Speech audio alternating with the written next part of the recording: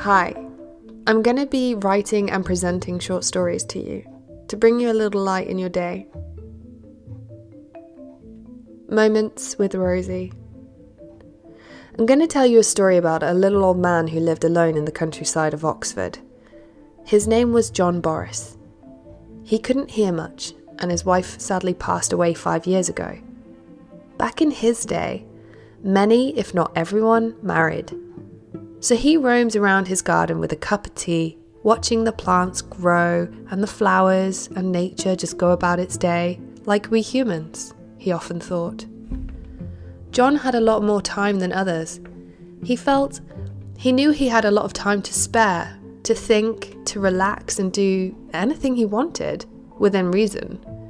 He felt lucky, yes, because he didn't have to spend his time working or doing something completely unrelated to himself like others have to do when they have to work or work for somebody else just to make money.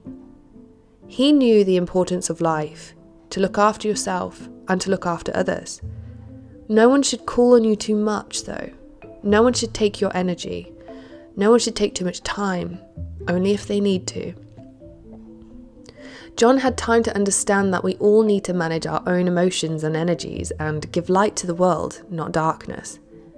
It takes more energy and power to make light work, to keep the sun glowing, than it does to turn out a light, he thought.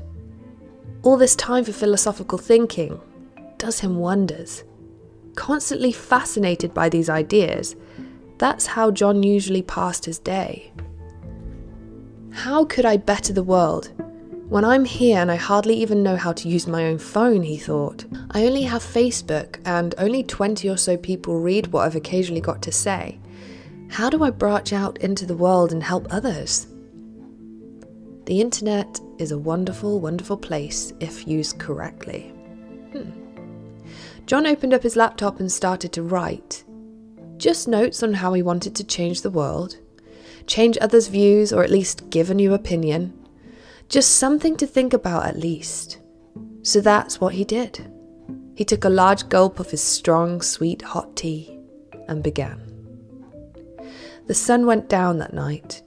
His kitty cat came in for his evening meal, and John felt so much more accomplished than he had in a while, just from writing down his ideas and taking the time to do so.